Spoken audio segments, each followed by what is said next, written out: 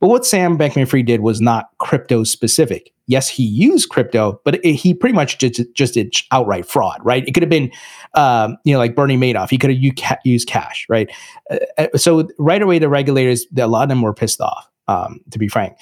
Then you have your crypto critics and people who want to stop crypto and pause crypto, like your Elizabeth Warrens and so forth.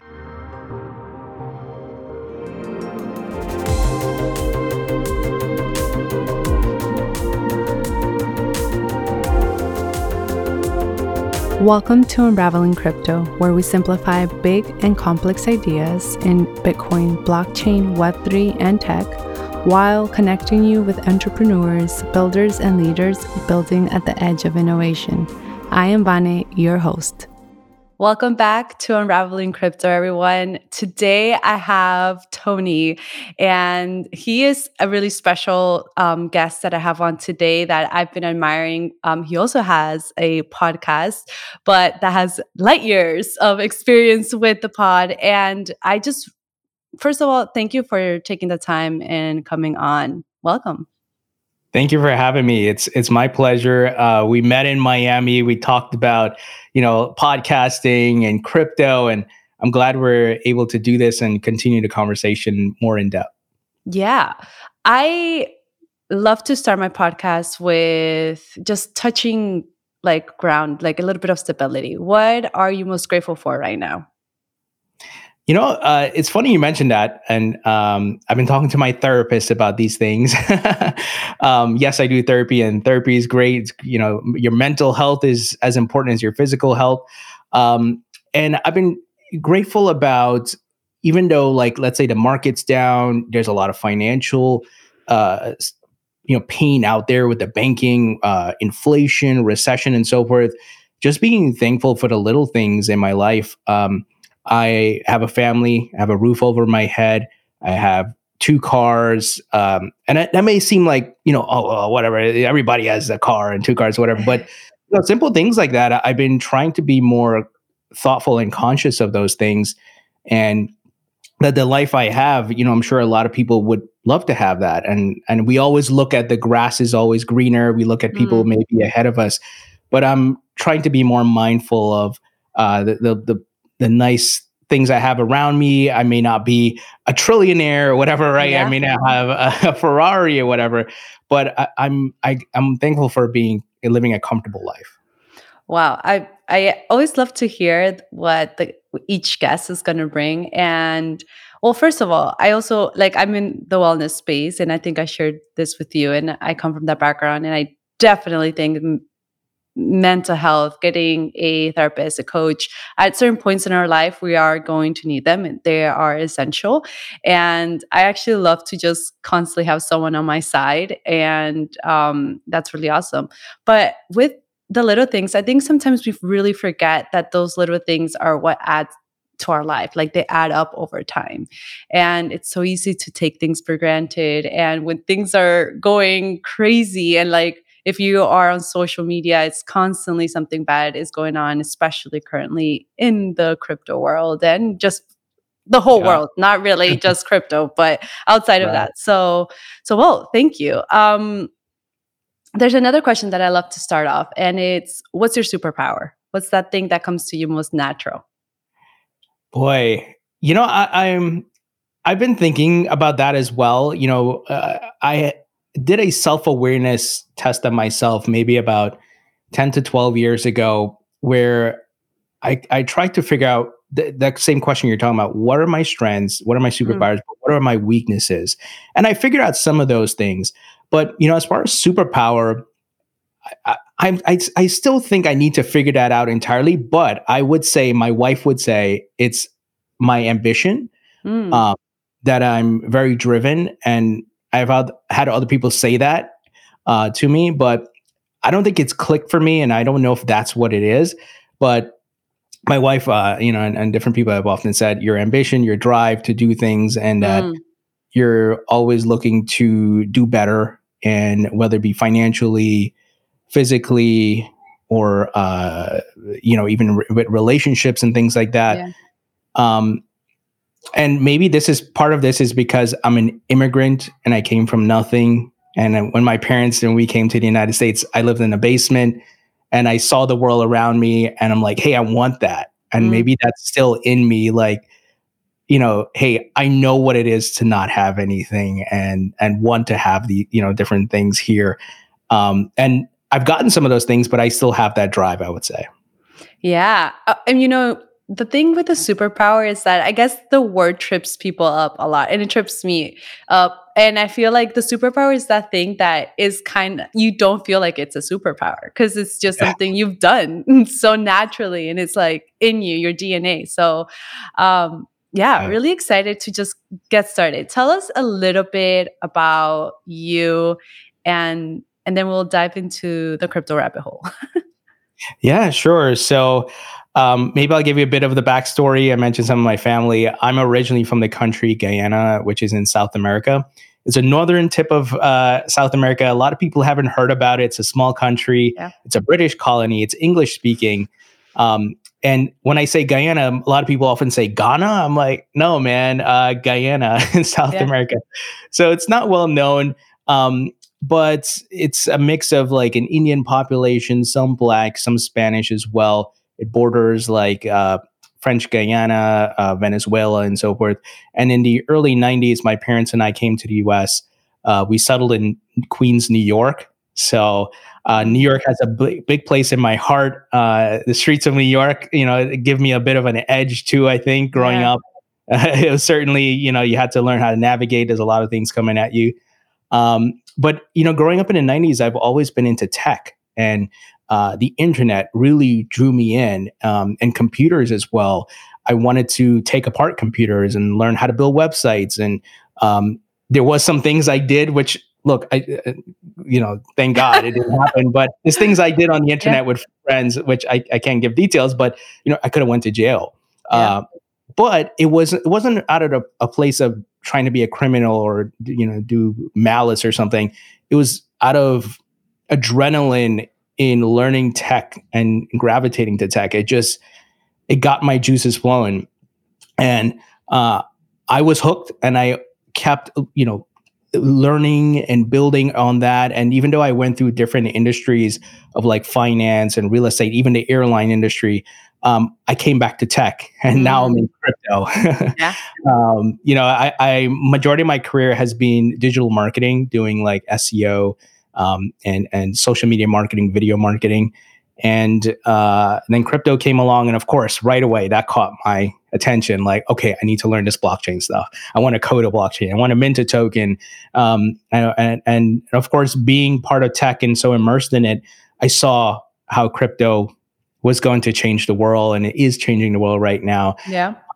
And then I, of course, started my podcast, YouTube channel that's been growing. And right now I work for OKCoin Crypto Exchange. They're small. They're the sister company of OKX, which is a larger crypto exchange, which is really big in the Asian markets. Mm. And yeah, now I'm neck deep in crypto, and I live now in New Jersey. Yeah, it's like you live and breathe it now. We all do. I'd love to dive into your YouTube show channel and Mhm. how did it start? Where did that idea come from? I know you said you had experience in marketing, and were you video editing before or playing around with YouTube? Yeah, great question. So, going back to, let's say, 2007 or earlier than that, I started building websites with like Google Blogspot. I learned about affiliate marketing, and I Mm. was making money online with like Google AdSense and ClickBank and Amazon affiliate, but I wasn't making life changing money. It was like spare money. But through that process of trial and error, I learned digital marketing and SEO. Well, along came YouTube, and YouTube started taking off, and people were digesting videos. I'm like, okay, I need to master that. I built Mm. websites, I did that, but the video part is hard. And even though I learned YouTube SEO, your personality, your content has to be likable or consumable, right? People Yeah. have to resonate with it.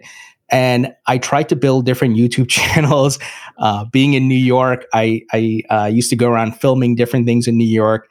but I didn't get that traction. I didn't get that growth. Mm. Um, and I was struggling like, man, I want to master this. I want to have this notch on my belt that I can do video marketing. And a lot of trial and error. I built some skill sets, right? Even though through the failures, I learned things. So it was just a matter of, okay, what's my next topic? What is something that I'm going to be passionate about that I can talk about? And even though I may not have growth or success in the first few years, because I'm passionate about it, I can still, go through those grinding times. Yeah. And crypto and blockchain came along, and because I'm like a techie, it was like, oh man, okay, here's my opportunity. Now there was no guarantee it was going to work, but Yeah. in September of 2017, as I was, investing in the crypto market, it was becoming hot. I launched a channel, and of course, wasn't getting any type of views, but I kept at it.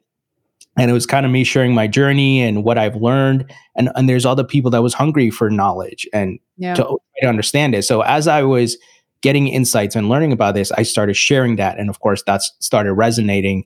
And then, I started monetizing the channel. And then eventually now it's a great source of side income for me. It's helped me be a bit more financially free. Yeah. And in the first early days, my wife was like, "What are you doing? Why are you spending your time on YouTube?" And then eventually, when the checks started coming in, I stopped hearing those comments. Yeah. It was a full support from then on.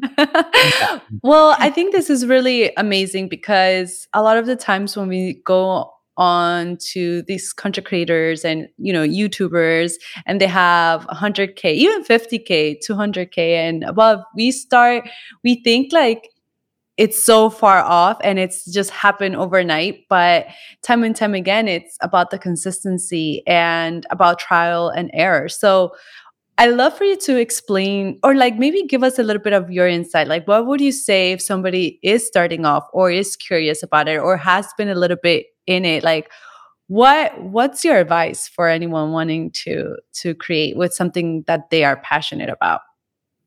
Sure. So you mentioned one word there, consistency. You have to be consistent. Mm, That is so critical because let's say you have all the skill sets. Let's say you're an amazing communicator. Like yeah. you have the gift of gab naturally, right? If you're not consistent and you're just doing it here and there ad hoc, guess what? No one's going to find you. No one's going to care. So you have to be consistent. It's not always talent, but work ethic plays a Mm, big part of it. So you want to set a schedule. How often am I going to publish? And you got to stick to it. Even if the production is not the highest quality, like my yeah. stuff is not the highest quality. I don't have, there's big YouTubers who pay external editors and Yeah. there's a whole system, a whole marketing machine behind some of these channels, right? I don't have that, but I make really good side income, over six figures. I'm not saying that to boast, but to inspire Yeah. people, and consistency. You should also, try to pick something that you're passionate about, that I'm not going to be bored in 6 months talking about this. Yeah. I'm not going to, not feel motivated to do the content. And don't get me wrong, there's days I wake up like everybody, right? I don't feel 100%. Yep.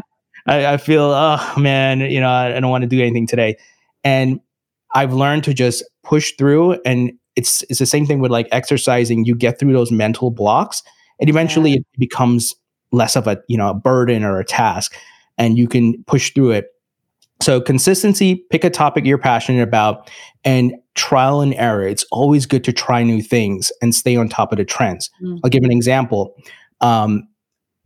I was not great at creating thumbnails, and I yeah. didn't want to pay somebody for thumbnails. But what I did, I kept researching. What are other YouTubers doing? What are the people on Fiverr who are selling their services doing? Right? So Mm, you kind of reverse engineer and pay attention to what they're doing. And you take away, okay, this looks good. I'm going to try this in the next few thumbnails. And what platforms, what tools are they using? Because there's so many tools out there that automate things and they have templates that make it very easy.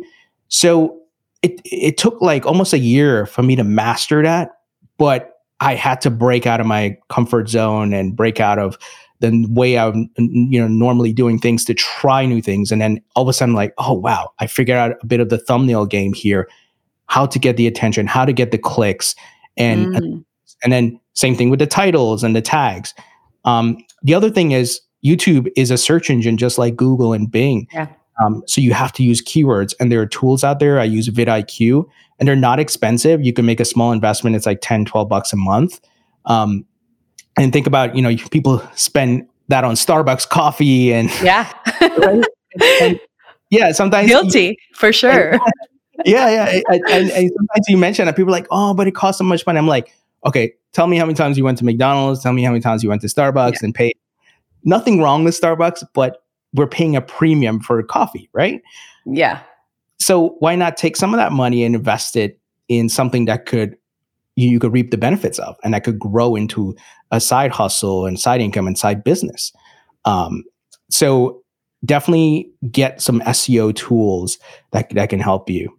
Yeah. I mean, I think everything you've said is so important and we hear it often. And I think we kind of know it, but it's like, it's simple, but it's not easy to do, right? It's not easy to commit to showing up when you don't want to. And I think in the beginning, everything seems shiny and new and exciting. And then life happens and then motivation wears off. And then it's like, when you don't have motivation, what's your anchor to put content out there to get yourself in front of a camera? Well, I think of it as I started my mindset that I put towards it. I think of it as a job. And if I Mm, don't show up to my job, I will get fired. If I don't have it and I get fired and I don't have a job, I don't get that money and revenue. yeah. Now, in the early days, to at least add context to this, in the early days when I wasn't making anything, and maybe one month I got $20 from YouTube and AdSense revenue, and next month I got $50. But that's, for the level of work you're putting in initially, it's nothing, right? That's less than minimum wage, and it's peanuts.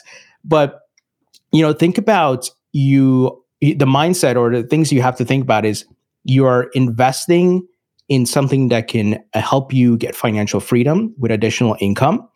Also, what I've learned, and I didn't see this back in the day, I'm building skill sets. Even Yeah. though this YouTube thing may not become anything for me, I'm learning how to do thumbnails. I'm learning how the algorithm works. I'm learning how to optimize and upload and do some editing. And I can take those skill sets and even apply it in the job world, right? Let's say, knock on wood, I lose my job, my day job with Mhm. OKCoin. And for whatever reason, I'm having a hard time finding a job on the SEO side. I can now, because of my video skills, I can go to a company that's specific to that. So I've Yeah. expanded my skill sets and my understanding of how this world works. And not a lot of people know that. So you're building your skill sets at the same time. Yeah. I mean, yeah, I think this is something that's really underestimated. And, one of the things that I really want to highlight is what you said. A lot of the times, and I fall into this trap where it's like, I want everything to be perfect. And if it's not Mhm. perfect, I'm not going to release it. And if I don't have the editor, then I can't do it. And you're like the perfect example of you don't need a full team to start or to even keep going. And these are skills that you can learn by yourself. And even on YouTube, you can learn so many things about how to edit. And it's not easy, but I really admire that of you because when I listen to I mean, I was listening on the way here, but I'm watching you as well. The way that you ask questions and how your guests answers them is so eloquent. And for me, that's someone that I am new to, technical terms, even finance. You break it down in very simple ways. And I think that's where the gold is at the end of the day. And I mean, you say it's not that great, but what you do is incredible because my editing skills are really bad right now. Um, but yeah, and I think that's just something that I really want to just say and shout out because it can be really daunting to start, and you think that you need a whole team, a whole production team, and you really don't. And just really wanted to highlight that here with you. I appreciate that, and by no means did that happen overnight. Yeah. It took years and a lot of practicing. Look, I'll be very candid. I've looked in the mirror and practiced, Mm, my mannerisms and delivery. And did I screw up? Do I still screw up? Of course. All right. And I also study like some of the great interviewers and podcasters, and what they do and how, their mannerisms and so forth, to try to emulate and learn from that. Right. It's not that you have to be like them, by no means. You want Yeah. your personality to come through, but there is a skill set to it. Right. And it is kind of like, once again, going to the gym and working out. Eventually you build that muscle, and it becomes easier to lift the heavier weights and to do the exercises.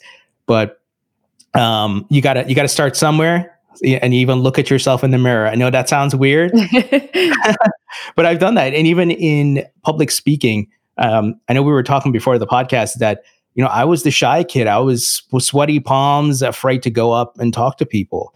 And that's part of my, maybe the way I grew up and, the environment I was in, being an Yeah. only kid as well. And maybe my sign and my personality. All right. But and do I still get a bit nervous? Of course. You interview somebody big and it's like, okay, I don't want to screw this up. You get a bit nervous, but you push through it, right? And practice. As you keep practicing, it becomes muscle memory, and you become more confident. Yeah, I mean, I would have never guessed you were the shy kid, especially because we were in a happy hour and I was like in a little corner. I was actually the shy person, the shy kid there. Because I felt out of my element. And then you came in and you had like a big smile. You were so easy to talk to. So it's like really encouraging to know that even if you are considered maybe an introvert, or you are more shy, or whatever it is, or even maybe you're not that way, but you're in a situation that puts you out of your comfort zone, it's like you can break out of that, and it's just practice putting yourself constantly in areas that make you grow. So yeah, I mean, I would have never guessed that you were the shy kid. Do you think that when did that begin to shift for you? The transition from being like shy to Shy, more yeah, confident.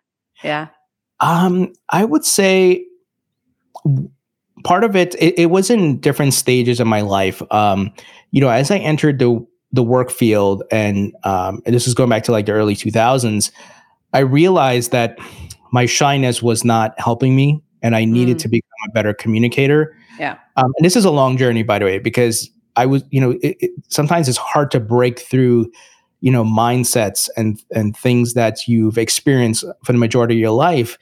And I think part of it was also coming from Guyana and being thrown into the United States, a completely different environment, completely different society, and how people interact and so forth. So I was forced to, I would say first, I was forced to, you have to adapt to your yeah, surroundings, right? Adapt or die, or you're not going to be able to survive. But then I got into the work field, and I think it clicked for me. I don't know what clicked for me, but I started looking at people who are successful and how they communicate. And I'm thankful that happened. I started watching, like a Steve Jobs and how he's presenting on stage. And he doesn't seem like the most energetic or pump it up guy, but he has a yeah, great delivery and explaining things. And I started emulating and practicing and looking in the mirror thing, and to help build my confidence up, and get past my insecurities and things like yeah, that. And then that journey continued and continued. And then I had some mentors, so I would talk to them about these things, former bosses and so forth, mhm. and they give me like tips and pointers. And then I also took a public speaking course. I think the Dale Carnegie, if I'm not mistaken. Ooh, Yeah, in New interesting. York. I took a public speaking course, and I went through that.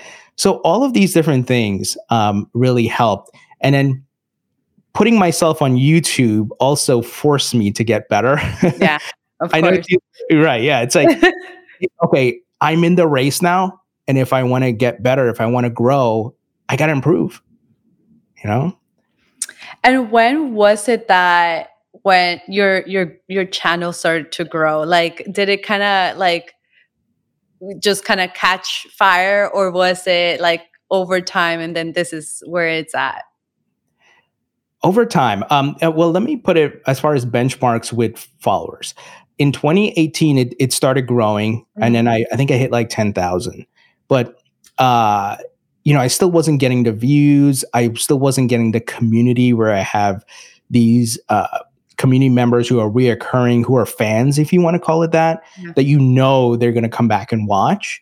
I wasn't getting much of that. Now I'm there, right? I know, oh, this guy's I see his comment every video or every other video, this person and so forth, right? You have these folks who are fans, and then you have your more passive subscribers. That happens to every channel, right?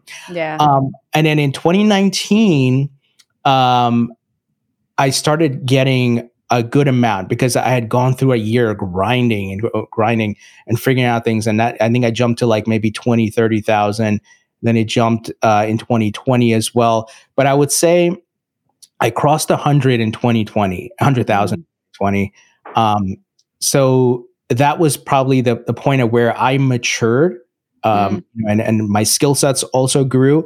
And then, look, the timing with the market also helps, right? When there's a bull market, there's more Yeah. eyeballs, more people, and you get more subscribers. Yeah. I mean, I always love hearing stories like this too, because, well, one, like I met you, and I very little can like say I connect with someone that I'm like, they're just great human beings that I just like admire, and I really instantly felt that connection. And not only that, like what you share, how you share it, like I've said it before, if you haven't, go and check it out. Like I get a lot of my news sources there, because you're also like quick. You have a quick turnaround when something's happening. You're like there and sharing the information and distilling it and giving it your insights too. So yeah, I think everybody should go and give you a follow if they haven't yet and I don't want to know more appreciate about that. crypto. So I kind of wanted to pivot a little bit now, from the creator mode and into the crypto space and the crypto market. And um, I've shared with you, my community really, there's like a mix. Of course, there's the crypto community that follows and tunes in. And then there's the portion that is more crypto curious, and it's not too technical really. And sometimes I think when it comes to our financial system, there's a lot of growth there to understand and to learn. And in the past couple of weeks, there's been lots happening in our space. What would you say, like, are your takeaways from the past couple of weeks? Well, man, it's been crazy, right? Yeah. I think that goes without saying. It's just been crazy.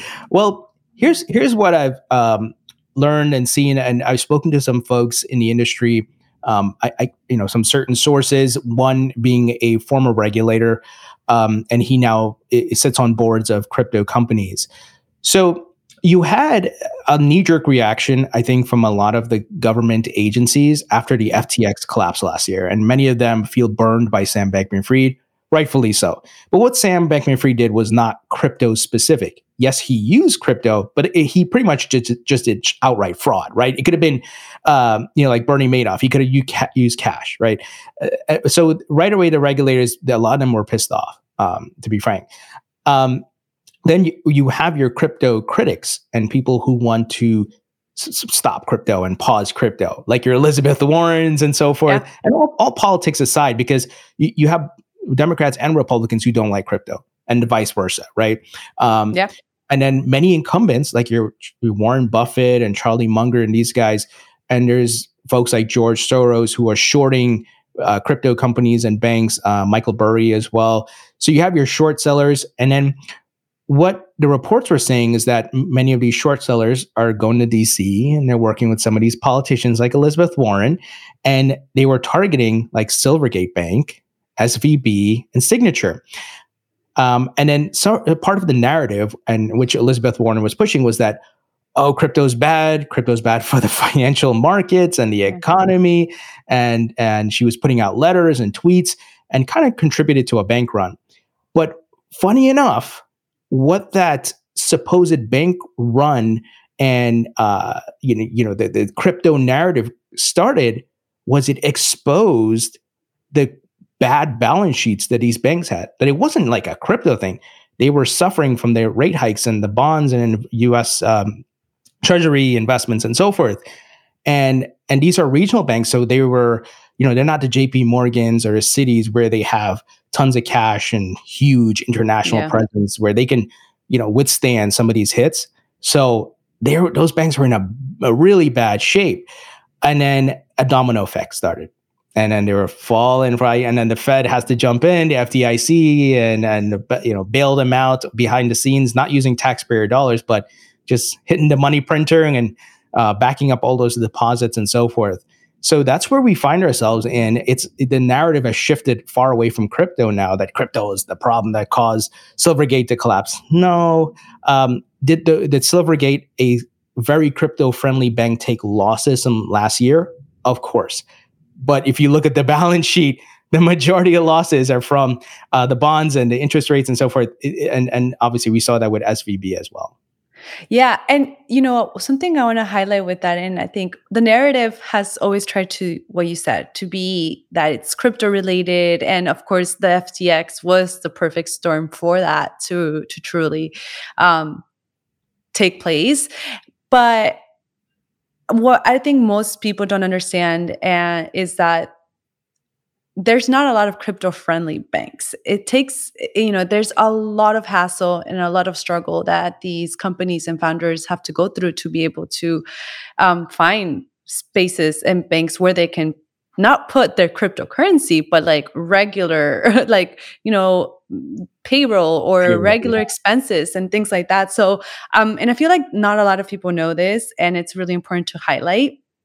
But then, as you were mentioning, I think because of that, would you say that this is like the Operation Choke Point 2.0 that everyone's referring to? Yeah, I think this is certainly part of it, where you're seeing a coordinated effort by multiple government agencies to roadblock crypto. And that includes the SEC, the New York Attorney General has been doing stuff, and the OCC is trying to backtrack on things Brian Brooks did in 2020, greenlighting banks the ability to hold digital assets in crypto. So there's a big pushback. And the source that I spoke to, the former regulator, he was saying this is coming from the Biden administration. And once again, all politics aside, I don't think this is a Democrat-specific issue. I just think it's incumbents, and that includes Republicans and Democrats, pushing back on this. And they got the narrative, and they got the fire lit under them because of what Sam Bankman-Fried did. And then part of it also, what I was told, is that the Fed they're concerned about stable coins because they're going to eventually introduce the CBDC. Yeah. And they don't want stable coins to compete with that necessarily. So they're going to try to control the market on stable coins. Who can issue, show us your reserves, and who knows if those companies like Circle and so forth have to get FDIC insurance for their reserves. So there's a lot of things at play here. And, I'm reminded of that quote, first they ignore you, then they laugh at you, then they fight you, then you win. And I think we're in the fight stage. We didn't see this in 2017. We didn't see this in 2020 and so forth. Now, when the crypto's down, we're in a bear market, things are tight all around in the financial markets, the attack is on. Yeah, I mean, I want to do a parenthesis here. I don't think we've spoken about what CBDCs are, which is like the central bank digital currency. Can you elaborate a tiny bit on what that is, in case maybe a lot of people don't know? Sure. So CBDCs are essentially tokenized fiat currency. So your dollars that you hold in your pocket in a digital form. When some people may say, well, hey, money's already digital. I can Venmo you. I can PayPal you. Yeah. Yes, but that's not an instant settlement thing. You have to understand how the back end of moving money works between different banks. It's not instant. Because these banks have to communicate with each other, and then every week or every day they have to settle, because you can imagine there's billions of transactions happen around the world, and you have to make sure, whatever it's a database or actual wiring of money, there's accounting that needs to happen. There's a ledger. Well, CBDCs exist on the blockchain, the same tech that Bitcoin's built on, and Ethereum and the other cryptos. So the government's taking blockchain tech, putting the money on there, and they will be able to settle instantly with that because it's verifiable, because of the blockchain. You can trust it because of the blockchain, right? They're Yeah. taking that tech that Bitcoin has, and the benefits are being pushed into the fiat currency. So the goal of the CBDC is to move money faster and make the markets more liquid, and to eliminate all of the antiquated processes of moving money and settlement. Once again, you as the end user, you Venmo somebody, you don't care, right? Yeah. Venmo, but at the end of the day, Venmo has to go through, oh, you took your money out of Chase and then you sent it to Vanessa, and then Vanessa is going to send it to her Citibank account. There's a whole process behind that. And think about cross-border now, not even within the United States. So it's complex. In money, the rails are complex, and in settlement and tracking and so forth. And CBDCs are going to essentially eliminate a lot of that. And you have the real time movement of money and settlement of money. Yeah. I mean, I think this has, and there's a lot of question around this specifically too, because there's fear, especially in the crypto world, of what this really means and how much more controlling the government can be of that. And it just, there's a lot of questions here, but moving forward, I think that what we were talking about, what happened with SVB and Signature, is this kind of what really, why Balaji made that bet? So for the ones that are not familiar, he is the former CTO of Coinbase, and among many other things, he's really well respected, a really great thought leader. And he made a bet. So I love for you to elaborate on this. Yeah. So Balaji, incredibly smart guy. If you ever heard this guy talk, I mean, he's incredibly smart. I've learned a lot from him. And he was also a partner at Andreessen Horowitz, making big investments in crypto and other tech companies as well. So Balaji, highlighted some great facts about this banking crisis and what's going to happen. So I mentioned before that the Fed, they're bailing out these banks behind the scenes, right? They're saying it's FDIC money, but we know the FDIC doesn't have the money to cover it. They're just printing, right? The database, boom, boom, boom, send it to the bank. So Balaji's saying, hey, all this printing is going to cause hyperinflation. And he's saying within a 90-day window, because of hyperinflation, he expects Bitcoin to go to $1 million. So the thesis behind that is that the more money they print, we've seen historically, the higher asset prices go. That includes stocks, crypto, real estate, and so forth. That's been the history of this debt-based system since we came off the gold standard for the most part. So the more they print, the more asset prices go up. But if they print at an incredibly rapid rate, right, and the Fed increases their balance sheet and the debt ceiling has to keep rising, Balaji's betting that there's going to be hyperinflation and that Bitcoin will see that growth because a lot of investors, treasuries, and so forth will move capital into Bitcoin. Now, the caveat with that is I don't think that's going to happen. I believe Bitcoin's price is going to go high. I think it's a great marketing campaign by Balaji. But I think Bitcoin to $1 million will happen maybe 10, 15 years from now. And I don't think hyperinflation will happen in 90 days. And I don't think the United States is going to allow hyperinflation to happen. I think they're going to keep kicking the can down the road and print money. I don't think we're going to be like, countries like Venezuela and so forth. Yeah. And I mean, I kind of sat with this. Well, first of all, I love Bitcoin. So when he said that, I'm like, buy Bitcoin. Because I'm like, if someone big is saying that, naturally it's going to move. And a lot of people are going to do probably what I did. But first of all, hyperinflation, like that is unheard of, right? Like if something like that were to happen, there's so much implication, so many people affected. And I like, hopefully, like that definitely is not the case.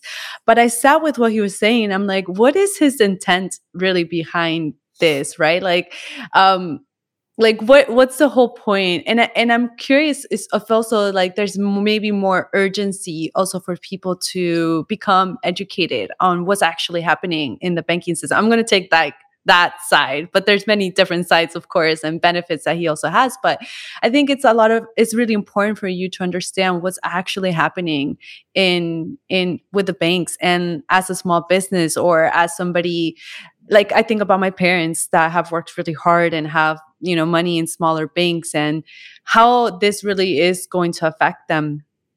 And then also to diversify yourself a little bit more. So curious to get your thoughts on as to why he's making this bet.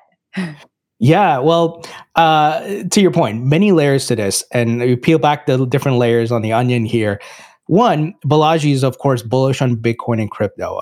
Yeah. Pretty obvious. He was at Coinbase. He was investing in it at Andreessen Horowitz, and he's right to call out that people should diversify into Bitcoin and these different assets. Now, that's not to say you go put your whole 401k or your savings. No, by no means don't do that. But it's kind of like, if you're holding gold, you're holding it as a hedge and a safe haven against the banking crisis and the inflation and the money printing, right? Yeah. So his thesis is right. The devil's, excuse me, the details are, or the devil's in the details, right? Yeah. And that is, his timeline, I think, is a bit off, but I think he did that to get people's attention. Yeah. Hey, look at what's happening here, right? Like, pay attention, because forget about your Netflix show for a second. Forget about the Kardashians for a second. Forget about the soccer game later today. You need to be aware of what's happening with the banking system, because there is a banking crisis happening, but they're printing money behind the scenes to fix it. But that's not good. That's going to hurt you and your savings. That's depleting your purchase ability over time. The money sitting in your bank, it's losing value. So Bitcoin is a haven, and diversifying into crypto can help you to grow your wealth and your money. Once again, don't recommend putting your life savings into this. Yeah. Diversification. And I hold stocks. I hold a little bit of gold. I have an investment real estate property. So I'm diversified that way. So the idea is you want to look at assets, right, to avoid holding too much cash, which is going to get depleted by inflation. And then crypto and Bitcoin is new. So I think Balaji's marketing campaign, as I would call it, is a great one. But you have to, of course, be smart, risk mitigation. Don't invest more than you're willing to lose, because it's still young and volatile. And I think it's a marketing campaign. Yeah, I mean, and also I think it's like, if you want to encourage anyone to learn or know what's going on, you say, hey, hyperinflation is going to happen in the next 10 years. Everyone's like, I'm going to worry then. Right. Like that's, Exactly. and like, it's not only that, but it creates urgency. It's like, polarity from any way that you look at it. But I just want to read one of his tweets that he posted 5 days ago. And he's like, just as in 2008, the bankers lied. This time, the central bankers, the banks, and the bank regulators have lied to all dollar holders and depositors. This isn't your typical fractional reserve situation. The problem is that there isn't enough in the banks on a mark-to-market basis to cover withdrawals. They knew this through all of the last year and communicated internally in their coded language. So this is just like a little piece and a little snippet. And I think what you said, he brings a lot of great points, and it's an opportunity for everyone to do their research to understand a little bit more and then find balance, because you can easily spiral once you understand this and you trust the government. That's kind of like what we were taught to do and brought up, and they have our money safe. Well, I come also from Colombia, where my dad's like, my money is safe under the couch or under the mattress, and then you still don't understand the concept of what that does to your dollar. And but yeah, so I wanted to just discuss this. Thank you so much for kind of like going back and forth. It was just enlightening as well.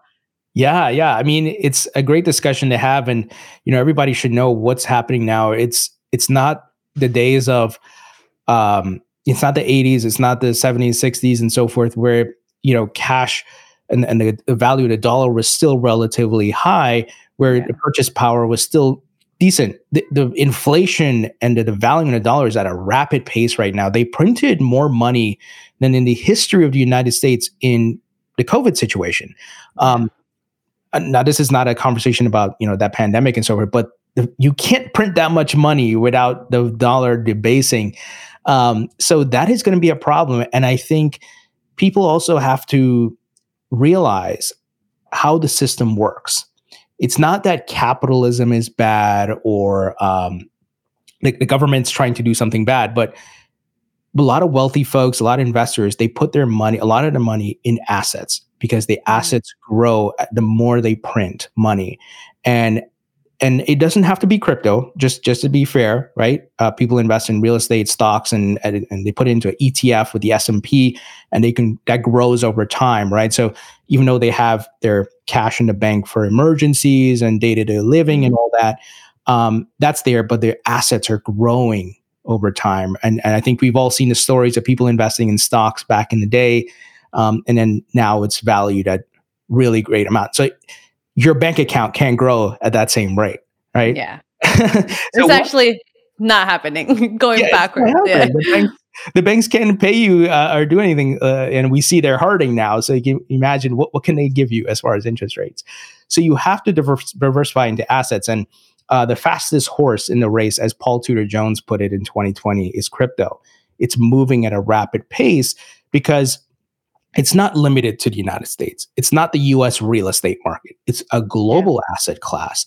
And there's no gatekeeper as far as you have to be an accredited investor. Okay, Vanessa, you have to become show me accredited investor, show me your tax returns and blah blah blah, right? No, you could put $10 into Bitcoin.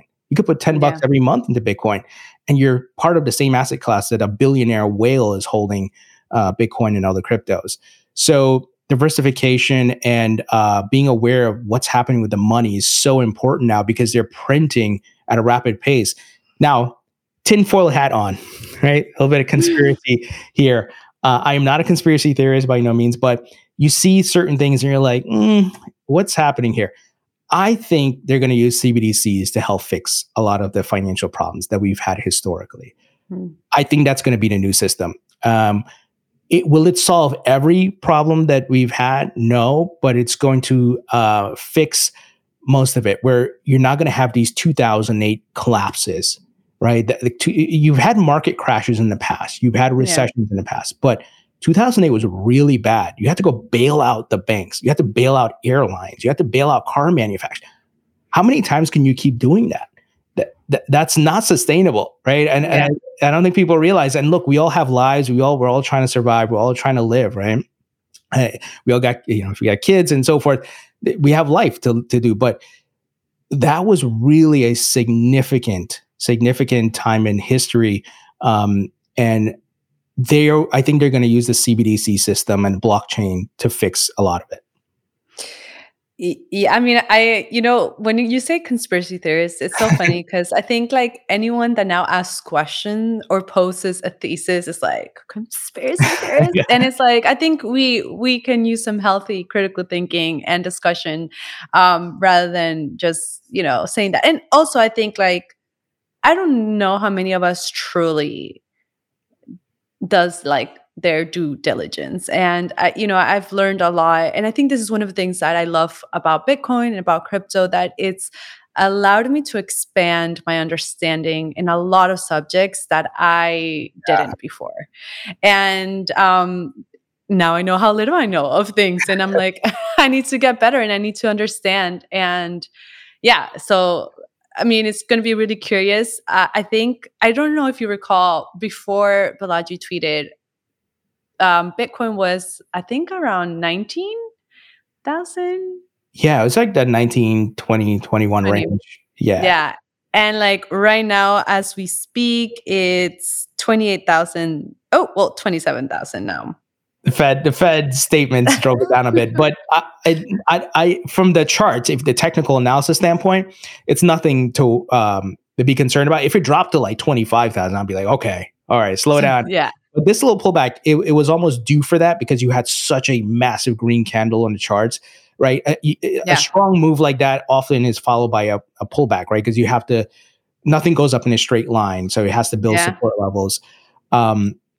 So I think Bitcoin's going to still keep going, it's similar to what we saw in 2019, where after the bear market bottom in 2018, you had a rally up, a very strong one, and then we're going to have a pullback. Yeah. I mean, I'm excited. So when this session comes out, we'll see where we're at. Maybe we'll laugh at what we're saying. Maybe we'll be a little more scared because everything's a little more true. But we are wrapping up, and I kind of want to like again pivot a little bit. One of the things that I love to do is just end the session on what I call a lightning round. So I ask you a series of questions, Sure. and you can answer them as fast as you can and without thinking too much about them. Are you ready? Sure. Cool. Okay. What's your favorite book? I would say The Things They Carried. It was a book I read in high school that it was about the Vietnam War and so forth, and it had an impact on me. And it's not a famous book. It's not anything, but I would say it opened up my understanding. So I would say The Things They Carried. Your go-to drink? I would say an old fashioned. One piece of advice to share with the world right now? Because I've been on this mental health journey and therapy and so forth, is to be thankful and I would say be thankful. Be thankful for what you have, and be mindful of the blessings that you have. And what's maybe the dumbest financial decision you made? FOMOing into crypto when a buddy told me about it in 2016, but more so, at the peak of the market in 2017, buying the top. But I learned my lesson and I never did that again. Oh, we learned so many lessons in this space. What's one thing you can't stand? I would say disingenuous people. I would rather people be honest, and be upfront. And even if you're not in agreement with me, you're honest, and I can appreciate that. And your favorite place on Earth? I'm gonna have to say Venice, Italy. If I was like filthy rich, I would have a place in Venice, Italy, and I would go there and drive around my boat and having good Italian food. Oh yeah, I love Italian food. Okay, last question is: what do you love most about yourself? Oh man, I don't know how to answer that. That one's always a kicker. Yeah. Oh boy. I would say maybe my ambition. Yeah, I would say so, because at least it helps me to not get stuck and to keep moving. Well, thank you, Tony, for taking the time, for being so insightful, for sharing your thoughts and connecting. I'm sure that my community is going to absolutely love this episode. Where can people hang out with you? Yeah, sure. So Thinking Crypto Podcast, YouTube, Spotify, Apple, on Twitter as well, or pretty much all the social media platforms. Yeah. Well, be sure to I'll add, of course, your to the show notes, all of your information. But if you like this episode, share with someone. Whether they're crypto curious or they want to know more and have a good time. And see you next time.